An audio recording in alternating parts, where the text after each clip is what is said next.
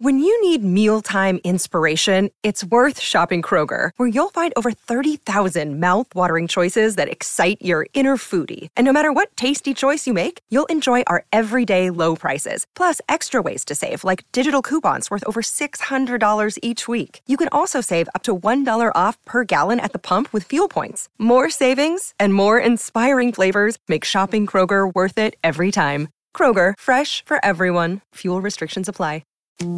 Getting you through your workday 1 hour at a time. This is Afternoons with Staffy on SENZ.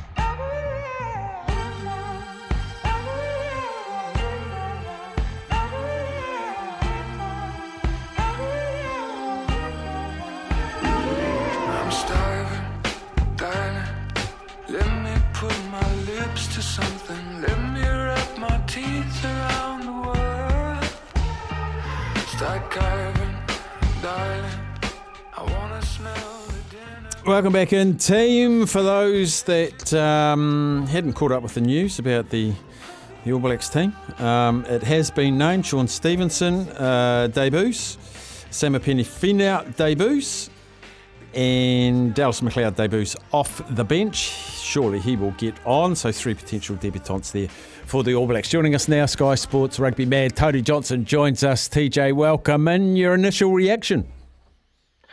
Yeah, it's still a strong team, but he's given a chance for some players. I guess there's some players really need a chance to prove that they're going to be all right for the World Cup. Important, say, for Lester Fainga'anuku to come back and show that he's in form. Obviously, they go back a little bit towards the game in Argentina.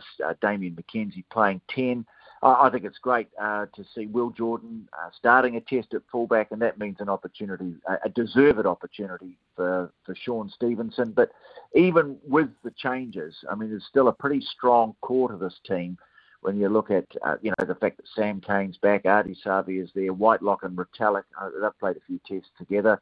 So it's still a strong team, and they're charged with keeping the momentum going leading into the World Cup, as well as obviously looking at the greater needs of the squad and giving game time to some of the players who haven't had a lot in the last few weeks. Do we feel that there are some players perhaps playing for inclusion in the World Cup squad at this late piece? Do you feel like Sean Stevenson could do enough to make a World Cup squad?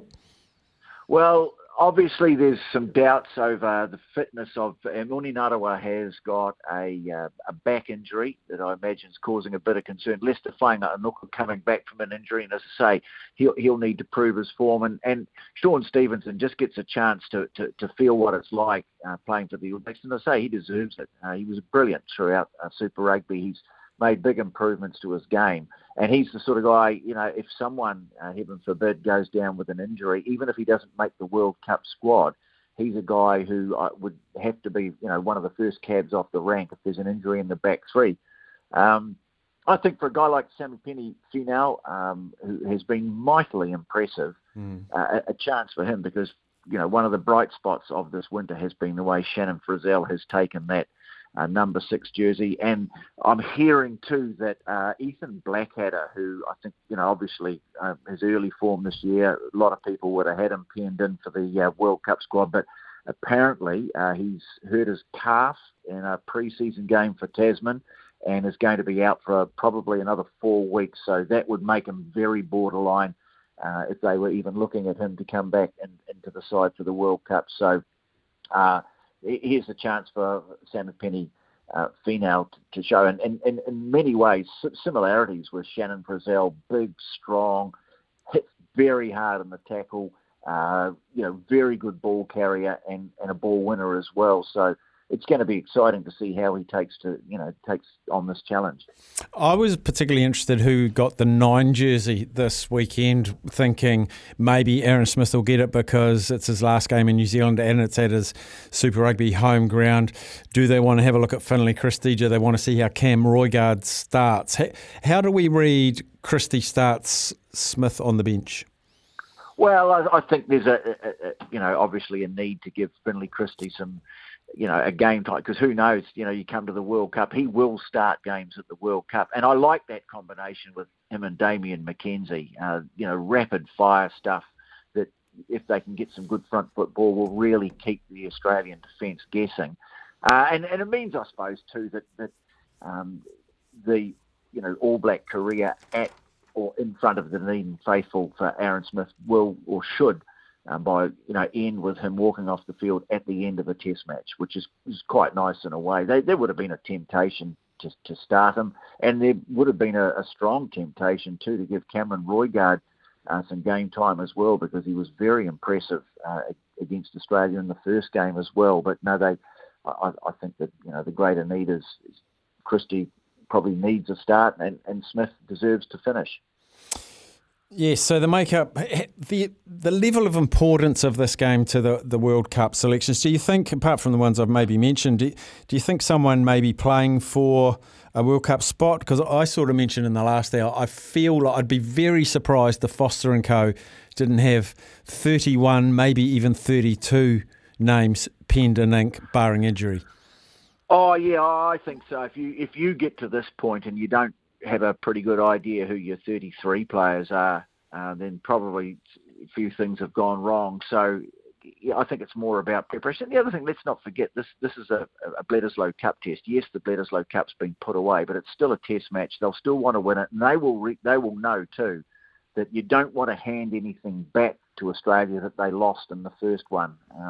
You don't want to give them any momentum because there is a chance that they could meet in the crossover stages of the World Cup. Just another interesting aside, I'm doing the Tasman-Otago game this weekend. I see David Havili will be playing wearing the number 12 jersey for the Mako, and of course, they really like his ability in terms of his versatility, is able to play 2 or 3 different positions. He's a good thinking sort of a player, and so I guess you might have a situation there where you're resting Geordie Barrett, you're resting Rieko Ioane. There's a ring around them going.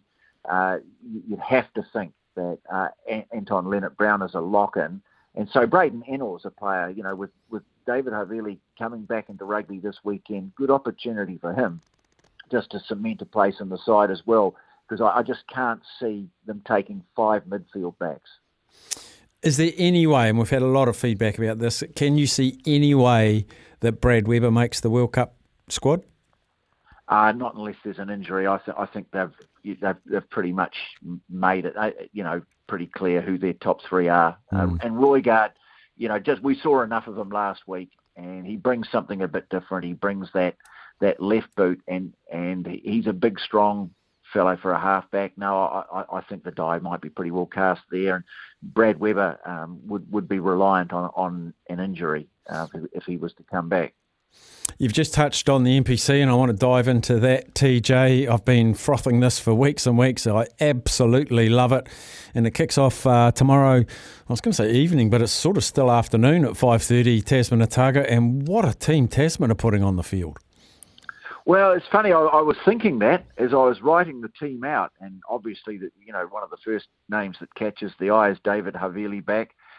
Tom Marshall is also back from overseas. He's been away, I think, 6-7 years. He played in Gloucester, a couple of seasons in Japan. He comes back and at the age of 33 finally brings up his 50th. But yeah, Tavatava Noai, Springer, Almua, Havili, all had good seasons in Super Rugby. And then you go in the forward pack, Parkinson, Strange, Segner, Hugh Renton. And they've also picked up Feleti Kaitu from the Western Force, a former Wallaby. So, yep, they look strong. And then I look at the Otago team, and yep, there are some new faces there, as we always expect to debut for half a dozen players. But Waisaki Naholo is back. And he and Jonah Nareki, what a potent wing duo that'll be. And their forward pack, they're pretty well off if, Josh Dixon's actually going to play on the blind side, because they've got Tucker and Holland at lock. So this will be a good game to kick things off. The other thing too about, just looking through some of the teams this weekend, we've got Bay of Plenty against Auckland. That's for the John Drake boot. So that means obviously a lot personally. But John Afoa who was mentored by John Drake early on in his career, turning out for Bay of Plenty this year, and also Auckland, Angus Tartevale coming back from injury, Roger Tuivasa-Sheck looking, he's stuck with rugby to finish the season off, so that, there's some real quality there. And you look all around and you see, I mentioned Waisaki Naholo, Jimmy Tupou's back for Counties Manukau, I think Asi Tuala and Tony Pulu also in their squad as well. So, there's quite a lot of talent coming back into the country sort of at the tail end of their careers, which has kind of reversed what used to happen. Yeah, and I think Brad Shields is back for Wellington. Yep, that's right. Yep, There's another name that was mentioned as well, and I tell you who else is in that Wellington squad is Akira Irimia, Alama's son, who's been apparently he could have been a really great volleyball player. So yeah, look, there's always a bit of a fascination about the NPC, and you sit down and you look at the teams for the first time, you think, well, who's in, who's gone, obviously. But what it says to me is that there will be players this weekend even who will be pretty keen to turn on a good performance, because, there is a chance that they'll be part of the All Black picture. It was interesting, TJ. I went to the pre-season games in Taupo last Friday. Went down to support my Manawatu boys against Bay of Plenty, and I saw John O'Foa in the Bay of Plenty strip. They lost their tight head prop, season-ending injury in that game, and they were going around asking the other coaches, because Waikato and Hawke's Bay were there as well, saying, have you got any spare props? If you can get any spare props, and the props an issue in New Zealand, trying to find props. Yeah. Well, yeah, I mean, just some teams, there's perhaps a bit of an imbalance. And I mean, you look at Tasman, you mentioned how strong. I mean, they start with Martinga and Sykes Martin, but they've got Atu Morley, who's a 5-test All Black, and Ryan Coxon, who is not exactly a newcomer coming off the bench. So, yeah, just all it takes is a couple of injuries, and it can cause a bit of chaos. And I think the other thing too is that some of the teams will be looking at, some borderline selections. Does he make the All Blacks? Or if he doesn't make the All Blacks, how does that affect our salary cap? And, can we afford to sort of start looking somewhere else for a player?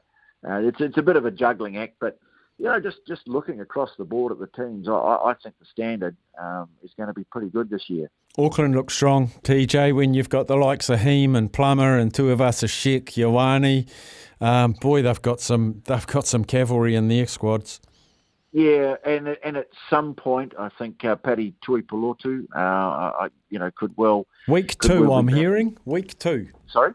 Round Week 2. 2. Well, there you go. Yep. Yeah. And, that again, that's another name that's still very much in the All Black frame as well. So, yeah, look, it's a time of year I love, Staffy. Me too. It's a time of year where I, lucky enough to go and visit some really good parts of the country and sit amongst good rugby people and just enjoy a competition that obviously threatens to be played in the shadow of the bigger picture of the World Cup. But I would just urge people. And the other great thing I like about it too, mate, is, and it's partly to do with the FIFA World Cup, but I know a lot of the unions are taking games away from their traditional venues. Like, for example, the Auckland Waikato game is going to be played at Bell Park in Pakuranga, the backyard blitz they're calling it, and they're going to have the food trucks there and all sorts going on. I think North Harbour are taking a couple of games back to Oniwa Domain. And I know I've got one of those. Thank goodness they pulled down that old bloody tower and platform that they used to have there. You take your life in your hands when you... Osh would never have it these days. And I think Wellington taking a couple of games to the Hutt Rec, or at least one game to the Hutt Rec. So, I mean, I think that's a great thing. And depending on how well those games are supported, it could catch on. Yeah, the funny thing is, the rugby union have been forced to do something the public have been asking for a long time, more boutique stadium feel. Yeah. As I say, the upside of it might catch on. That depends on how well people support it. If that's what you want, we'll go to the games, show the rugby union, yep, we like this. Absolutely, up to the public to support it, which I will always do till my dying day. TJ, always good to catch up with you Thursday. Enjoy the test match, but enjoy those Tasman boys, mate. I know you will. Okay, mate. Cheers, Dad. Cheers, buddy. There is Tony Johnson out of Sky Sport. We'll come back after a break.